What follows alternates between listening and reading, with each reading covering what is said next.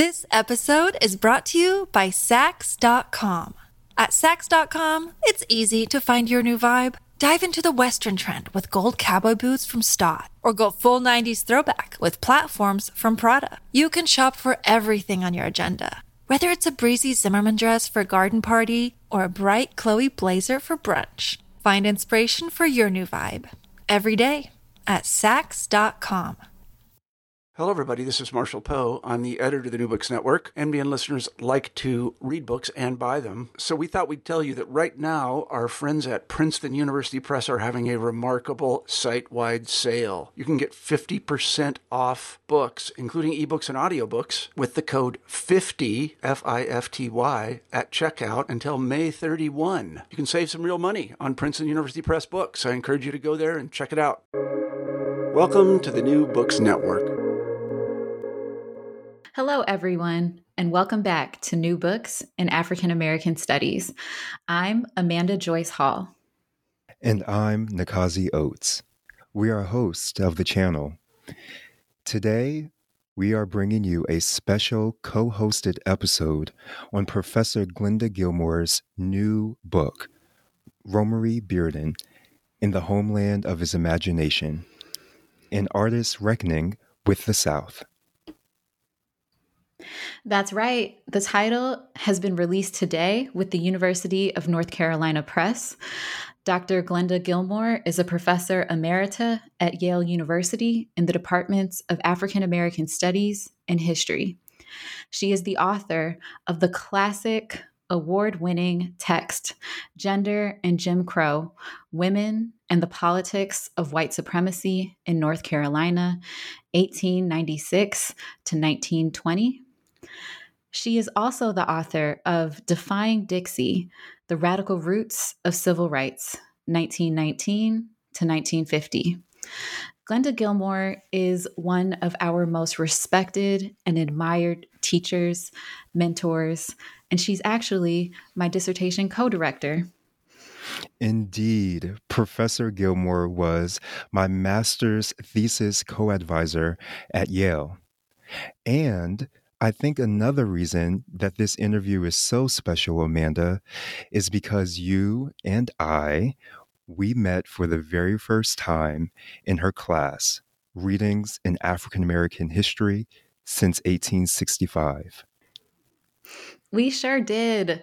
So many memories. It was a moment of organizing, of protest, and of so much learning. Professor Gilmore has been one of my most influential teachers. So let's take this opportunity to learn more and get into the interview with Glenda Gilmore on Romare Bearden, In the Homeland of His Imagination. Dr. Glenda Gilmore, welcome to the show. I'm just delighted to be here, especially with both of you, Amanda and Nakazi. Well, congratulations on your new book. I'll just say that the experience of reading this book was a joy, in part because of how many quality photographs and reproductions of Bearden's art that you included. I think that the images, which are stunning and always supported by your analysis, invites readers to engage Bearden's art and the primary source in a more direct way, where they can also form, where readers can form their own interpretations alongside your own. So, speaking of that, let's get into our first question. This book asserts that art can be an archive. In Bearden's case, it is an archive of family history, of memories home in the South, of life up north, of battles with depression and against Jim Crow. And in revealing this to us in the text, I became interested in your role as a historian, as a writer, as an African American studies scholar, and how that translated into you making sense of this archive. It seems to me that you resist imposing an order onto it, other than the one that Bearden himself gave us through the chronological production of each work. Instead, it seems that you let Bearden carry us through this archive of art. So I'm wondering if you can tell us more about this, how you conceptualize your relationship to his archive, and what African American studies in particular allows you to do in this regard. Bearden did not impose any order on his imagination. And in the book, I try to follow and analyze his imagination, which is, of course, impossible to do, but it was always before me. Let me give you just a little background about him. He was born in 1911, Charlotte, North Carolina. He lived in Pittsburgh, Moose Jaw, Saskatchewan, and then ultimately Harlem. For most of his life, he died in 1988. And throughout his life, he produced art from the time he was a young man in Pittsburgh living with his grandmother until really up until the time that he died. His last collage was in 1988, just finished, just before he died. During that time, for 30 years, he had a day job as a social worker. And while he was recognized mostly in Harlem, mostly within the Black community, until the 1960s when he began working in collage, he had moments of great change in his life when he changed his artistic practice. So the book is a biography of Bearden, but it's not a linear biography. So I'm glad that you noticed that. You realized I didn't impose order. We don't move from him doing one thing to another, except sort of globally. It's also a biography of his artistic practice. I could never have written this book as a historian if I hadn't really about 2008, started spending most of my time at Yale in African American studies. We had people from every discipline, lots of art, lots of literature, lots of poetry, and shared it within our department, within our practice, with each other, all of our work. And so listening to Kobina Mercer talk about art, or Elizabeth Alexander talk about poetry, or Hazel Carby talk about narrative, was really expanding for me as a historian. And I began to see limits within the way that historians write history. In this book, I wanted to do something very different from my other books, which are argumentative, as historians are supposed to be. They have a through line, they have an argument to prove, and I more or less prove it in my monographs. But in this book, what happened, while it's important, is not any more important than what Bearden thought happened in his life.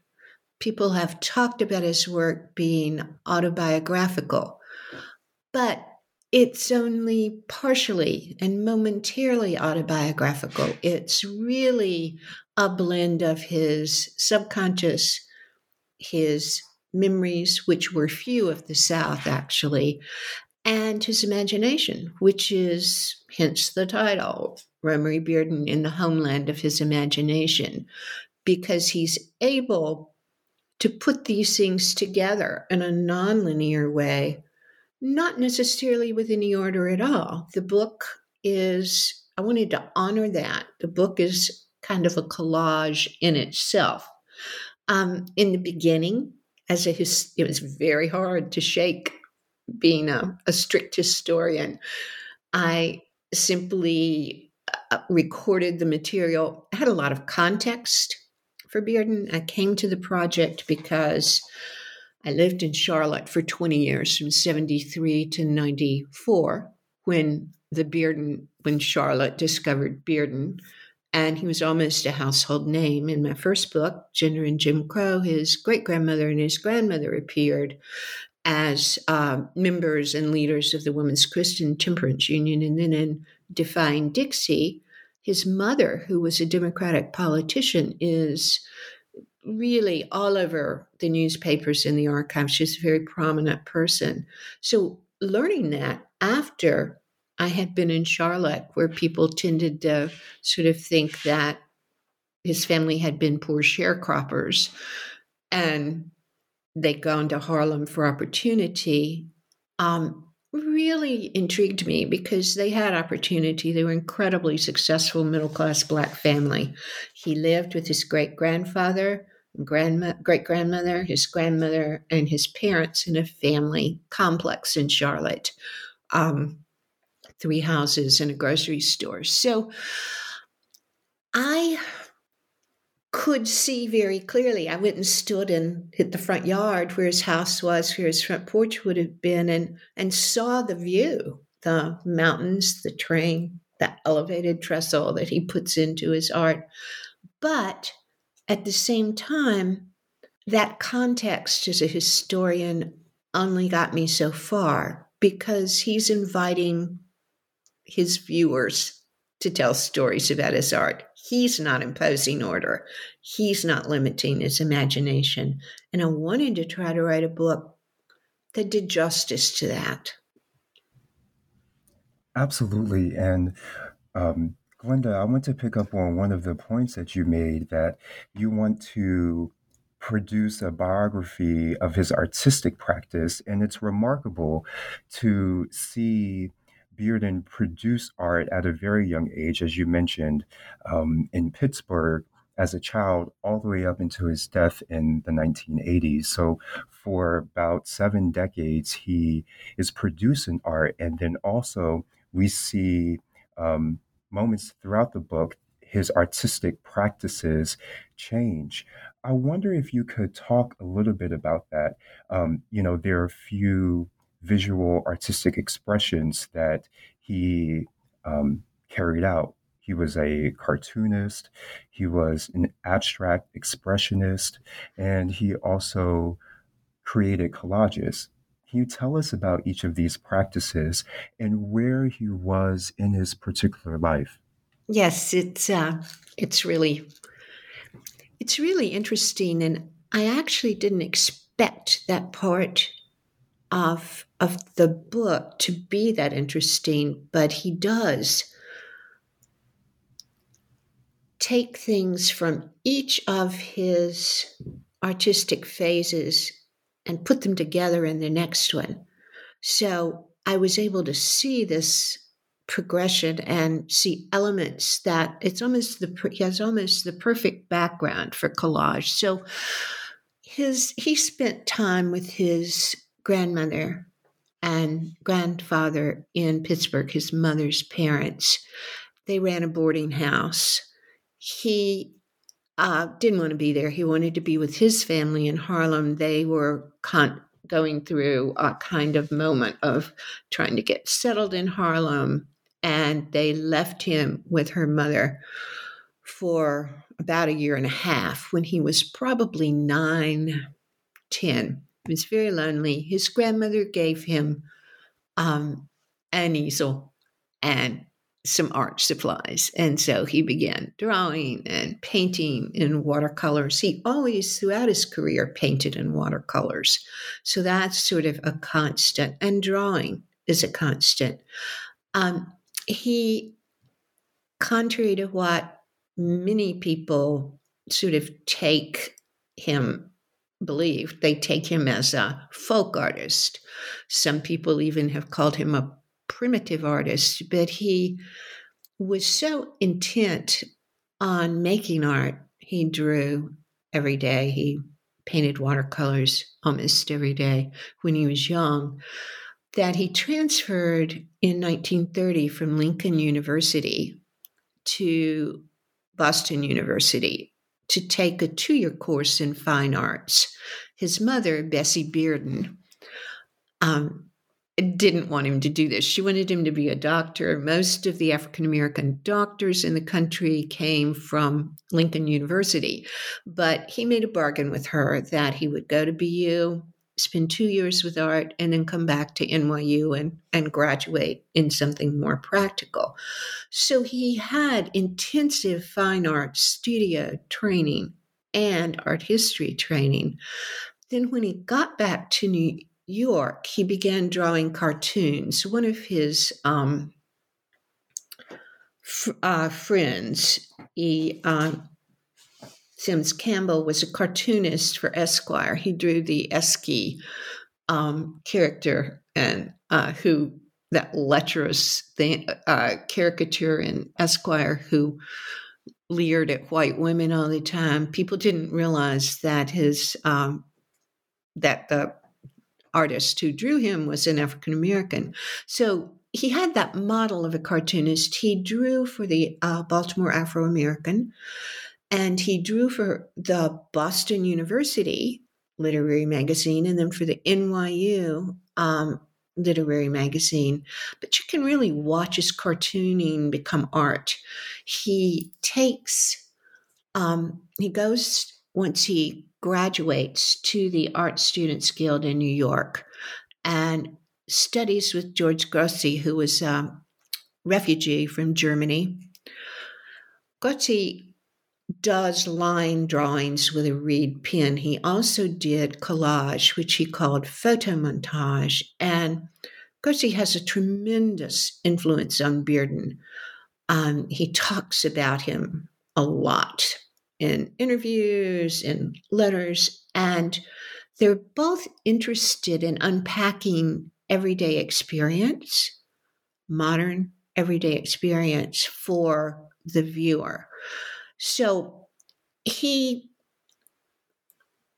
toured, so for 35, 36, 37, he's mostly drawing, but then he begins painting in gouache and in social realism.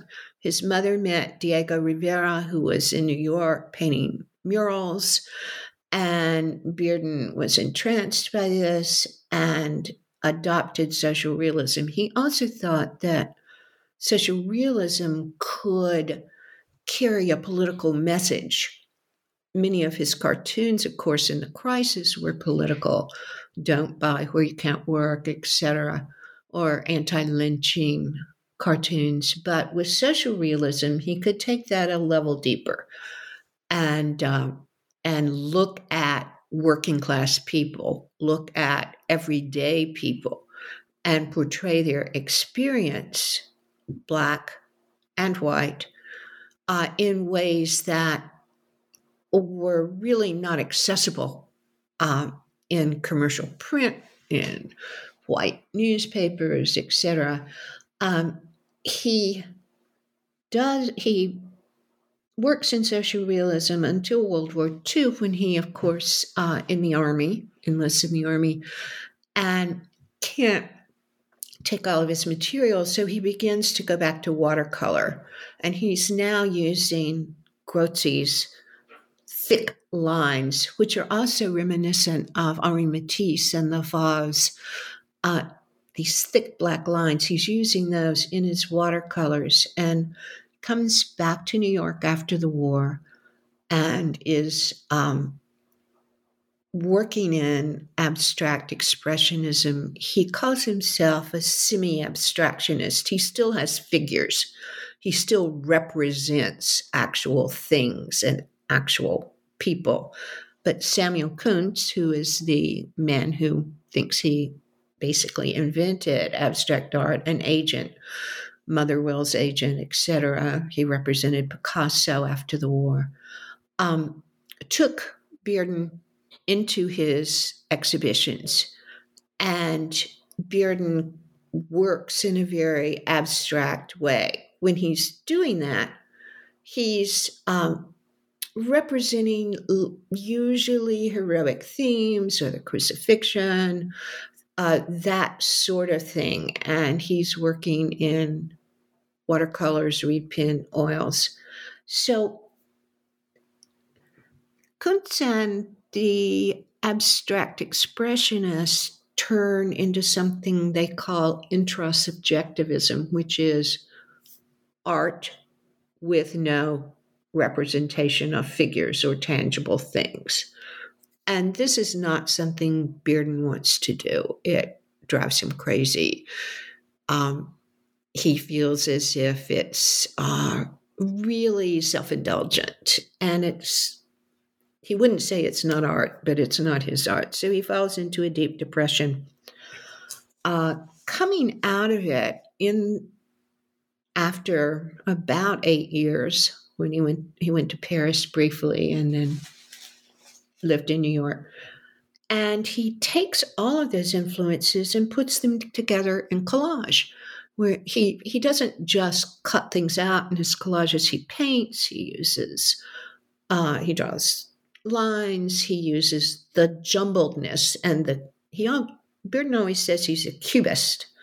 And he uses the cubism that he's been using in social realism and in abstract art in the collages. So it really comes full circle. And throughout it all, he's striving to, he says he uses art to show what's human about all of us.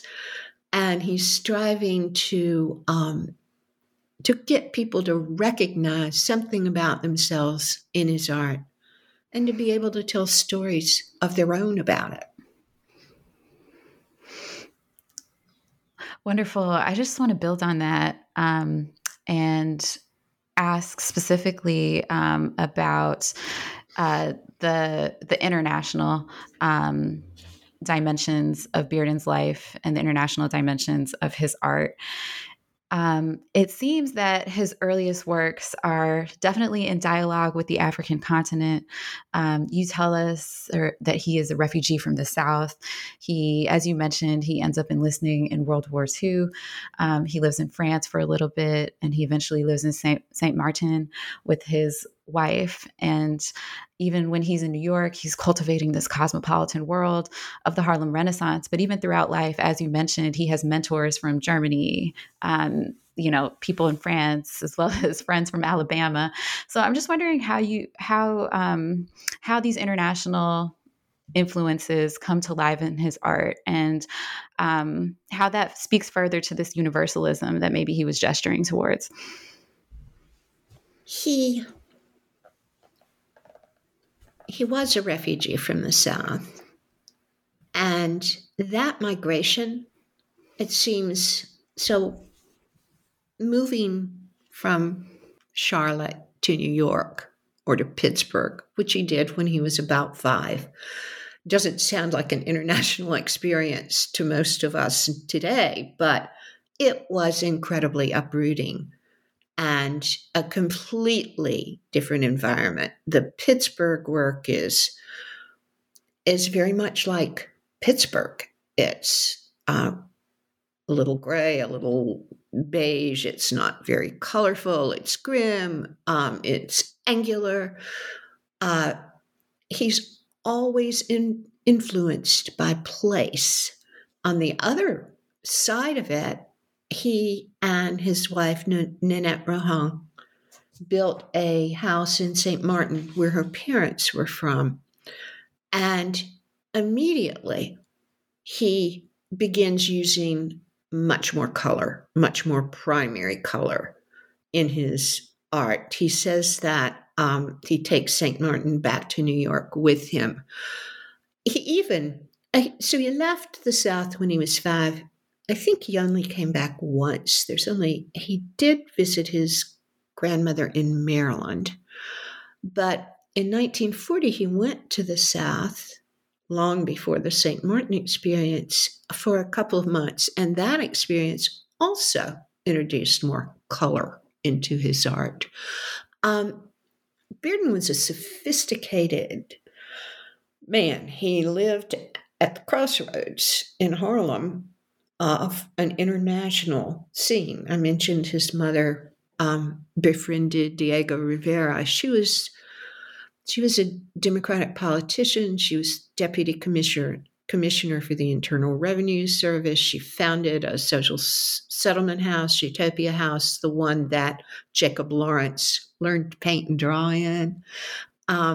So they knew everybody.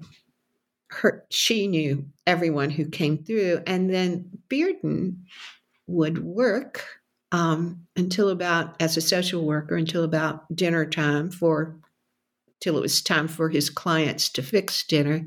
Then he would go to his studio and work on his art. And then late, 9 o'clock or so, he'd go to the Savoy or the Hotel Teresa in Harlem. And this is packed with people who are coming through Harlem, who are from all different kinds of backgrounds. And it's a physically Black space that white people found themselves in the minority in. So that was an interesting experience for him as well. I think that he always had wanted to go to Paris. He didn't get to stay as long as he wanted, but that also had a profound influence on him because he simply learned it's probably the only time in his life, other than the period he spent of a few years when he was depressed and couldn't work in the 50s, that he just looked at things. Wherever he's incredibly visual all the time in real life. And those experiences help form his imagination in unexpected ways, I think. One of the places that Bearden lives is, as you mentioned, in New York City. And New York City is one of the sites for the Black Arts movement. And, during that movement, the way that artists began to think about art, more specifically Black art, revolutionized conceptions and dominant frames of how to think about art. And Bearden has a particular conflict or tension with interpretations of Black art and how art is emerging during the Black arts movement in the late 1960s and the 1970s. So I wondered if you can talk about the conflicts that he has, or perhaps more specifically, to what extent is Bearden a bridge between the Harlem Renaissance and the Black arts movement? To think about this, we need to think about what his life was like in the 1930s and juxtapose that with his life in the late 60s. But also, we need to think about what the historical context was at both times. I think it's absolutely true that he was a bridge between the Harlem Renaissance and the Civil Rights Movement, as were, other people, Langston Hughes, etc. But for Bearden, that meant in the 1930s, Black artists were stereotyped, excluded, not recognized, and were kind of put into a box of, if they didn't do sort of landscapes and old master-looking paintings, they did everyday life, they were seen as folk artists or primitive artists, and pretty much not given a chance by the white establishment. I was stunned that, the Met didn't exhibit Black artists, the MoMA didn't exhibit Black artists, but neither did the galleries. And so it's a matter of making a living or not making a living, because there's nowhere to be seen or to exhibit or to show your art. So Bearden, when he's a very young man, writes an essay about we ought to judge art based on the art, not the painter. He should be able to represent anything or anyone whether he is Black or white, and we should judge it on its merits, because that's what he's fighting for, to be able to be judged on his merits. So he says he wants to represent the universal human condition. He wants to speak to everyone. And he pretty much does that. He is comfortable with, particularly in social realism, with all kinds of depictions of all kinds of people. But as he moves forward into collage in the 60s, he is mostly portraying the African American experience. But then they form Spiral and want to be active in the civil rights movement. He's always been very left-leaning politically. And the Black Arts Movement says, well, we represent Blackness. That's what our art should be. And we should do that at the exclusion of other things. And for Bearden, one of the reasons he liked abstract expressionism is that he didn't have what he called the burden of representation in that. But for Bearden, the Black Arts Movement threatened to limit and to impose a different kind of burden of representation.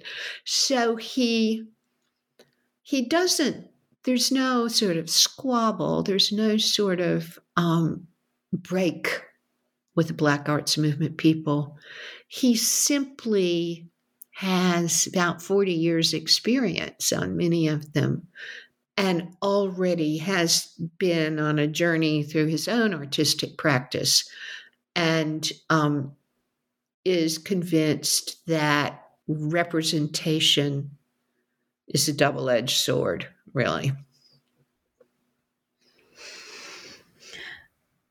Well, I want to, build on that and these questions surrounding Bearden's relationship or his idea of himself as an artist and how that informs his politics, or the reverse, how his politics inform his art. We learned that Bearden, as you mentioned, he begins organizing an art collective in response to a Met Museum decision to feature all white artists for an exhibition that's supposed to be on Harlem's art. And we know that Bearden is kind of moving around in these political worlds. We know that his mother is very actively engaged in progressive politics. So I wonder if you could speak more specifically to the ways that Bearden was left-leaning, and just give us a sense of what his politics were. He was in the middle of politics growing up in Harlem, and the politics was both personal, it was his, but it was also, he was exposed to lots of leftist people because his mother was so prominent. She decided when they moved to New York and women got the vote that she would not be a Republican, she would be a Democrat, because Harlem had been previously predominantly white. It was changing to predominantly Black, but it was a vital center for Tammany Hall Democrats. So she started the Tammany Hall Black Democrats, and constantly was campaigning. People were in and out of their house all the time, politicians, prominent leftist figures. And she worked for the Scottsboro defendants. She joined the Friends of the Soviet Union, which was not a communist. She wasn't a communist, but she was able to, without fear, express what other people might think were radical opinions. The Friends of the Soviet Union were, supporting Scottsboro, full racial equality. Bearden himself is, in his cartoons, always in tune with the political issues of the day and making statements. But really, his politics, when you come down to it, are really humanist politics. He doesn't really launch into long political discussions. He's simply ecumenical. He accepts everyone. He is able to live a life that doesn't have. He's an artist. His politics don't have costs, yet he's got a battle to fight. For example, with the New York museums, about representation and about equal access. So I think in many ways his politics were personal. He, knows artists and writers, some Harlem Renaissance people, some not, who just can't make a living, who can't get seen because they're African American. And he wants to open up the world to those people. In the end, I'm not sure that he, for example, in the 70s and 80s, I don't hear him, we don't have complete papers, but he's not talking about Republican or Democratic politics. But the civil rights movement was a real watershed for him. And so he does organize this group. Artists want to know how they can help in the civil rights movement, but they also realize their time has come to show their art, to show their work, and to open up Black artistic expression to the world. His wife, Nanette, has a dance troupe, is very avant-garde, and it's all of a piece, from performance to art to politics for Bearden. He wants an open, accessible world, and he does at any point in his life whatever's necessary to make that happen. This episode is brought to you by Saks.com. At Saks.com, it's easy to find your new vibe. Dive into the Western trend with gold cowboy boots from Stott, or go full 90s throwback with platforms from Prada. You can shop for everything on your agenda, whether it's a breezy Zimmermann dress for a garden party or a bright Chloe blazer for brunch. Find inspiration for your new vibe every day at Saks.com. Glenda, I want to drill down on this point around representation, or as Bearden puts it, the burden of representation. And, you discussed his personal experiences with the art world and trying to build and construct his identity as an artist around universalism, but depicting African-American life. But I want to turn and to think about the particular moment that he is situated in, which is modernism and postmodernism. So could you tell us about how modernism and postmodernism allows for Bearden to remove himself from that burden of representation, or the categories of representation for African American life? I think it's funny. I didn't expect to be as interested in Bearden's abstract expressionist paintings as I turned out to be. And there's now people, it was collage that he was famous for. That's what people wanted to see. There is a touring exhibition of his abstract work now. I think that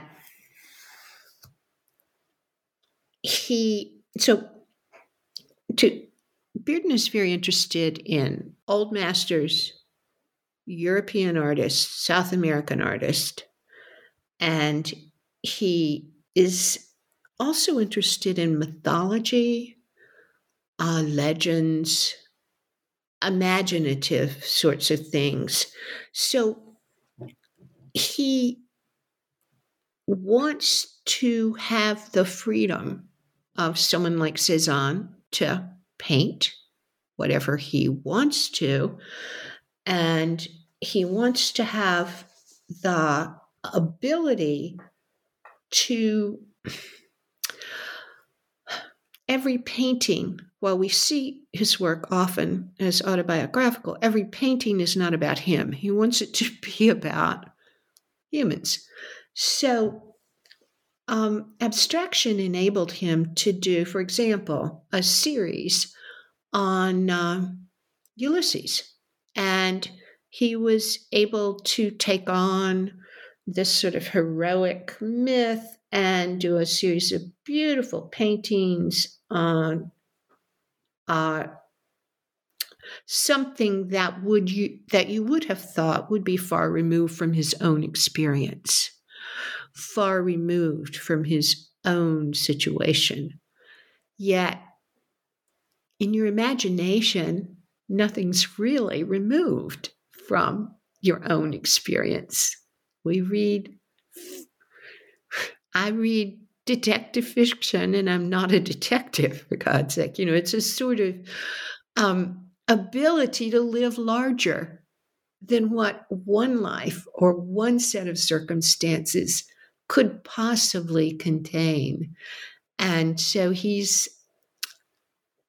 begins, I think that's why he's attracted to Cubism, to that kind of modernism in the 1930s.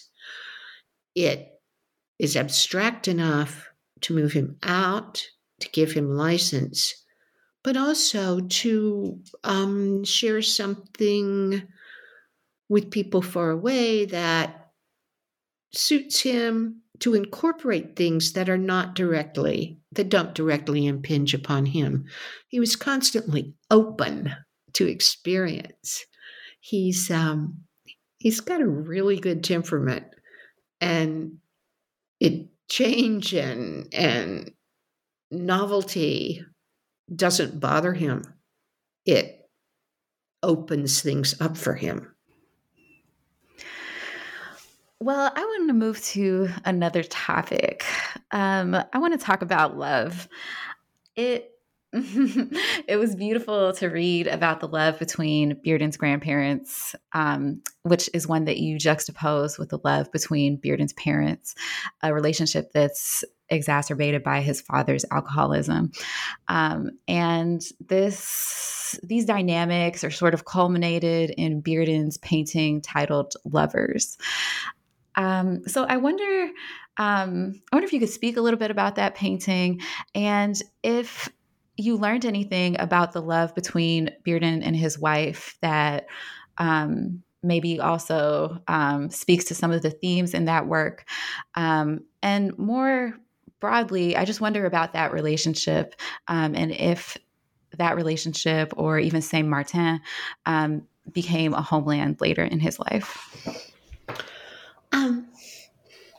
Well, let me speak just briefly about his great-grandparents, Henry Kennedy and Rosa Catherine Kennedy, with whom he lived in the family complex. They met, let's see how old.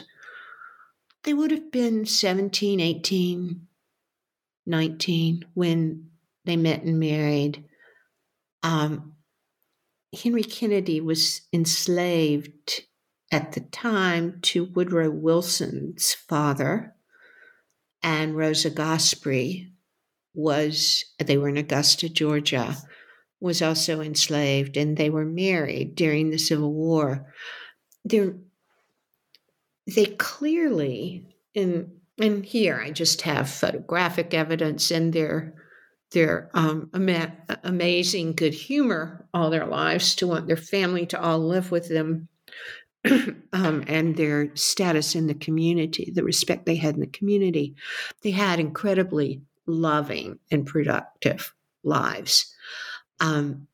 And Bearden, his mother and father, Bessie Bearden, had been living in Atlantic City, New Jersey, when she met his dad, Richard Howard Bearden, who was up there working. He went to Bennett College and I think went to work in Atlantic City in the summer and then kept working. And they had a very tumultuous relationship. Bessie Bearden was a force of nature. She was one of the most accomplished women, self-invented women I have ever encountered. She wrote a weekly column on Harlem for the Chicago Defender, in addition to all of the politics. And his dad, not so much. They had hoped when they went back to Charlotte, they thought that Howard Bearden would manage the family grocery store, but that didn't work for him. He had a couple of brushes with the police and came to think the South was not the place for him. And then he and Bessie were downtown shopping, and a mob thought that his father had kidnapped him when he was about 5 years old. Rumry, his mother dressed him in a dress and Mary Jane shoes and little white socks, and he had long blonde curls when he was about 4. As boys from upper-class families were dressed, Woodrow Wilson was dressed the same way. And so the mob thought that his dad had kidnapped a little white girl. So the uprooting of his family 2 or 3 times, including to Saskatchewan, really took a toll on their marriage, as I'm sure did Bessie's propensity that she always wanted to be surrounded by friends. And so their house, people in and out of their house all the time. He drank. There's some notes when she went to see a doctor about his drinking, about Howard's drinking, and he drank constantly throughout his life. He could never stop. He was a really loving man. He loved his family, but he wasn't very effective. And she was hyper effective. He worked as a supervisor in the New York City sanitation department and kept that job all through his life. Rumry loved both of them. He realized his father's limitations, but he loved his daddy. He adored his mother, and his depression was prompted by her premature death in part. He's a bachelor, though, and there's all kinds of gossip in the papers all through the 30s about who he's going out with. They have very, what we would call modern sexual attitudes. His mother was quite clear-eyed about people having affairs and, the sort of bohemian lifestyle that they were leading. But Bearden, keeps company with a woman named Jean. I wasn't able to figure out who that was over a period of years. But then when he meets Nanette Rohan, he's in his 40s, they just immediately decide to get married. They're going to lose no time. So what was their relationship like? It is, it's always hard to tell about somebody else's relationship. But in this case, I think the proof is in the pudding. He was happy. He really was able, after they married in the early 1950s, and after she jerked him out of this depression that was probably caused by being prescribed the wrong medicine, tranquilizers for heartburn. They had a full life, a productive life. They enjoyed being together. He loved St. Martin. She had given him that gift of a whole other place for several months a year. He admired her work, her dance studio, and her dance troupe, and they lived large. They had lots going on. They enjoyed themselves, and they both enabled each other's career. All that said, he did get up every morning, I think including Sundays, but I'm not sure, and go to his studio in Long Island City and paint and work. So everything else other than art for Bearden was the surround. The art was the thing. And she enabled that, enabled him to be happy with that. And she was busy herself. On this point about women, strong Black women, admiration for women in Bearden's life, I noticed in the book that there were few depictions of Northern women that made an appearance, in Northern particularly when he lived in Pittsburgh. Yet most of the depictions or the images were of Black women that were in the South. And I was surprised that we didn't see any illustrations of Black women in New York City. I wondered if you could explain why he recalls Southern Black women, or the homeland of his imagination, more than Black women of the North that would be considered the promised land of his imagination. It's really interesting. I should just quickly go back and mention Lovers, which I didn't mention in answering that question, because it's about men and women. In fact, it's a figure that incorporates both a man and a woman in the same body. And it looks like a struggle. It's a line drawing. It's been lost. We don't know where it is. And that, I think, was a depiction of his parents' marriage, which was a battlefield. There's another painting that I couldn't get called Family, where a man is sort of menacing a Madonna-like figure holding a baby with a fork. So I don't know if domestic violence was involved. Part of this about the South and the North could be my choices, because I do end up more toward the end of the book looking at the homeland of his imagination in the South. But at the same time, that is what he was engaged with doing. So his Southern work is matriarchal. His work in Pittsburgh is about men. And they're a little bit scary, and it's a little bit grim. It's hypercubist. It's always interesting. But I think that, too, reflects,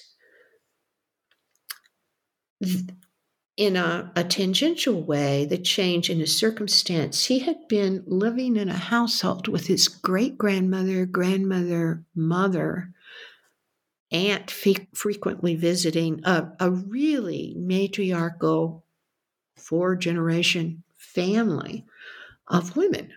Of course, Henry Kennedy was a powerful figure, but he felt safe and loved. And so when he returns to the South in his imagination and his art, I think he wants to reflect that. He wants to reflect the love, the feeling he had when he was a child, when we tend to be more focused on women who are caring for us. In Pittsburgh, his family, his grandmother ran a boarding house. There were probably, the census will say there's 10 boarders, but they're probably closer to 20. They say that they filled the attic with cots in those boarding houses for workers, because workers worked on shift in the steel mills. The whole experience feels alienating in the work. These are powerful men whom he depicts. They are austere. They're determined. And that's how they look. They were also mostly strangers to this little boy, these people with whom he lived, because they're boarders, they're steel workers. They're probably not paying him much attention. He does depict women at the Savoy. He depicts, but less so than myth and legend and that sort of thing when he's working in abstraction. So I think it's an apt observation. I do think that it was in Harlem, though, that he had a huge circle of male friends. He has just scores of friends. He's constantly hanging out with other artists, other guys, photographers, etc. So it's more of an inner inclination to show Southern women and Northern men than it is an actual representation of his reality, because clearly there are women in both places, there are men in both places. But it's really interesting. You mentioned in your last response briefly Bearden's childhood, and I want to talk more about that in the context of thinking about Maudel Sleet, what you call the meta-history of African-American life and the distance between history and imaginative artistic representations. So we are introduced to Miss Maudel Sleet in the beginning of the book, and we're actually returned to her in the epilogue. So can you please tell us more about what she represents? She's one of these very strong matriarchal figures that Bearden uses to tell stories about the South. People asked him about her, and he would say, well, she was someone who lived near me, who made things grow in her garden. To Bearden, it was magic. He was always attentive visually. He once stared at a tiger lily that his grandmother grew in front of the house, and then when it was picked, mourned. So he's interested in her, the way that she looks. He's interested in what she does in her garden, and he's interested in her produce. Remember, the Kennedys and the Beardens had a little grocery store, and so probably Maudel Sleet came in to sell some of that produce. He depicts her as looking like a very powerful figure, almost like a man. My own grandmother wore men's shoes, bought men's shoes to wear in the garden because they didn't make women's brogans, strong enough. Everybody in the South wore a hat. White women generally wore sunbonnets. Black women generally wore straw hats. And I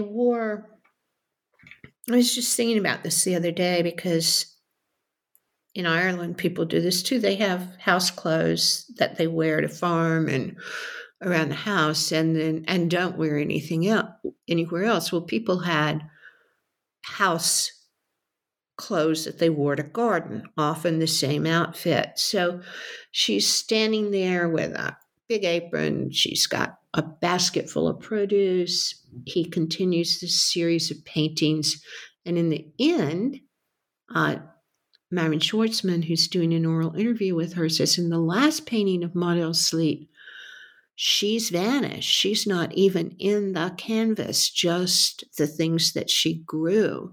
And Bearden says that was Maudel Sleet, the things that she grew. To me, I call it the meta-history because It's about how people moved from rural places to urban places, brought the rural with them, made a way out of no way, made gender roles work for families rather than abiding by a certain gender role. Women had gardens, men didn't tend gardens in urban areas.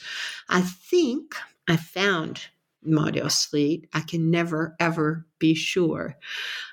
In all the city all the city directories and all the censuses, there is no one named Maudie Sleet. There never was. And now, but there was, I found someone named Maud Slade who lived 2 blocks from him.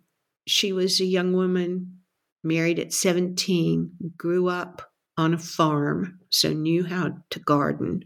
She married a visually impaired jazz musician who played the organ at Bearden's church, so they would be close to these people. And the whole family moved on and left her there. They moved to Washington, D.C. So she was growing this garden. Her family had left. She was in constrained circumstances and must have been a very colorful and powerful figure in his life. Bearden once said that, all the people who thought that way are gone. The incorporation of the outdoors, of the rural experience, of the doing it yourself in daily life is something that's become more and more remote to us. And to Bearden, living in a deep urban area, it was magic. It was absolute magic. Her garden, if I'm right about Maud Slade, is under the Bank of America Stadium. So in the book, let me see if I can just find that, I had mixed feelings about living in Charlotte for 20 years, as you might have gathered. It's a wonderful place, but doesn't honor history. So I end the book with Maudie Sleet's actual garden lies under the 33-acre Bank of America Stadium. As Bearden once said of Charlotte, all this is gone, and the people are gone, and the people who thought that way are gone. Despite that sense of loss, Remy Bearden's art teaches us that the past is ever present.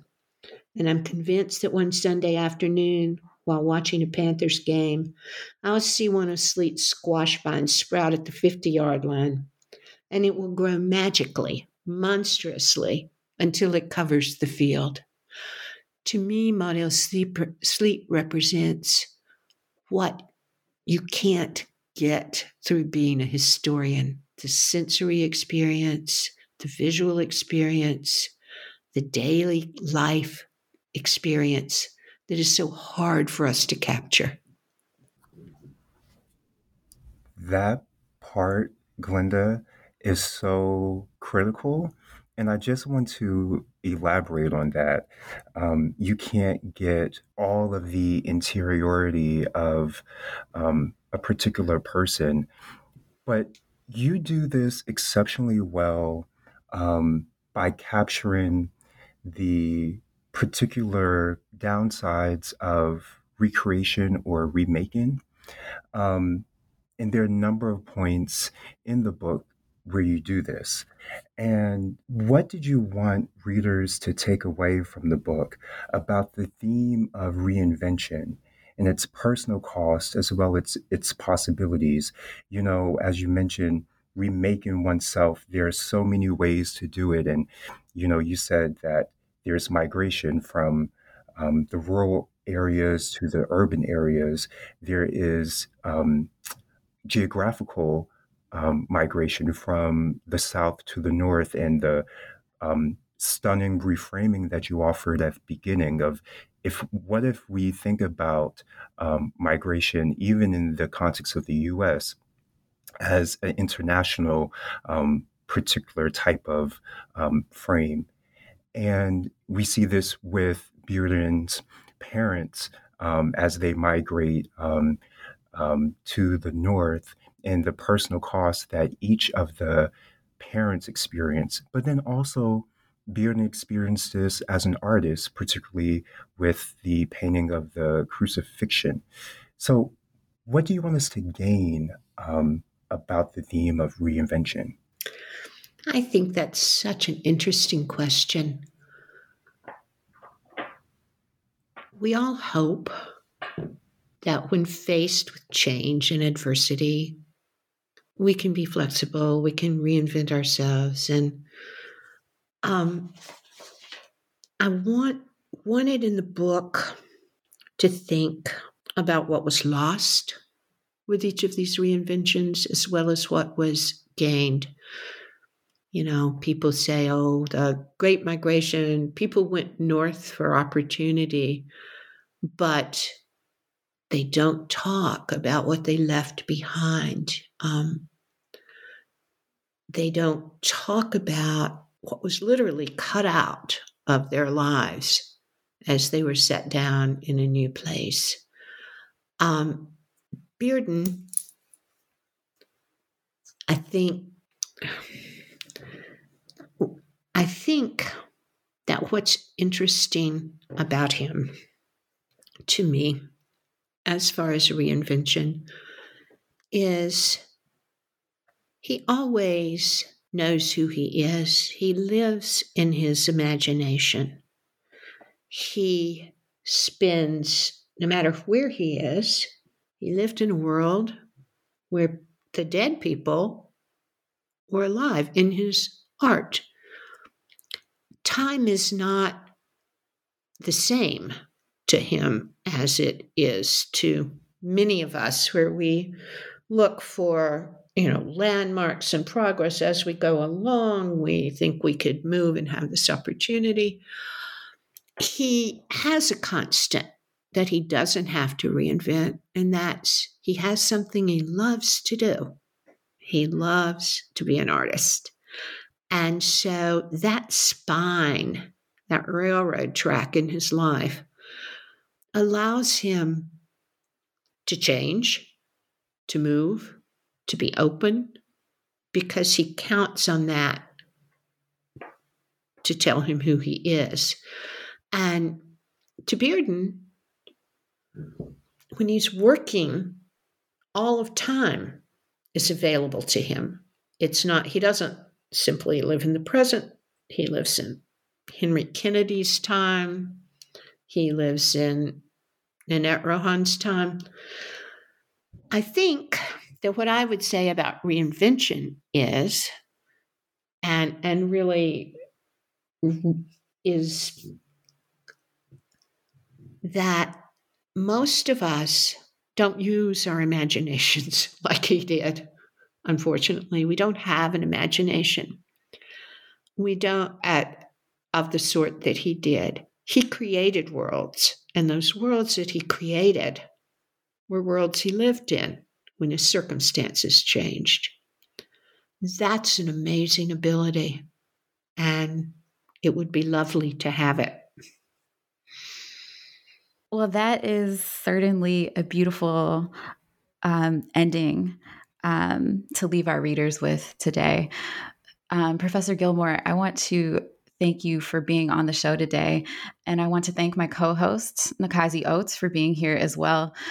We hope that you enjoyed this interview with Dr. Glenda Elizabeth Gilmore about her newest book, Romare Bearden, In the Homeland of His Imagination, An Artist's Reckoning with the South. The book is out.